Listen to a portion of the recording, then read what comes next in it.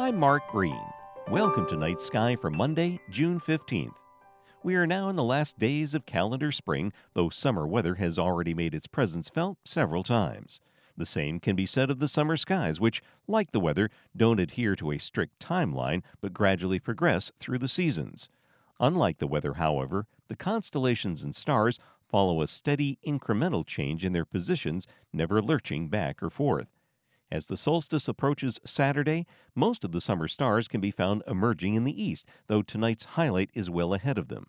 Looking due south as twilight ebbs from the northwestern horizon, very high up shines the brilliant Arcturus, the brightest star in our summer skies and the second brightest of any time of year. Arcturus marks the knee of Boötes, often called the bear herder, following the Great Bear around the heavens.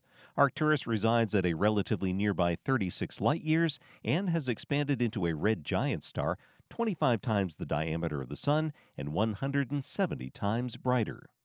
This week, we preview the stars that light up our summer skies on Night Sky. Night Sky is a production of the Fairbanks Museum and Planetarium and Vermont Public Radio.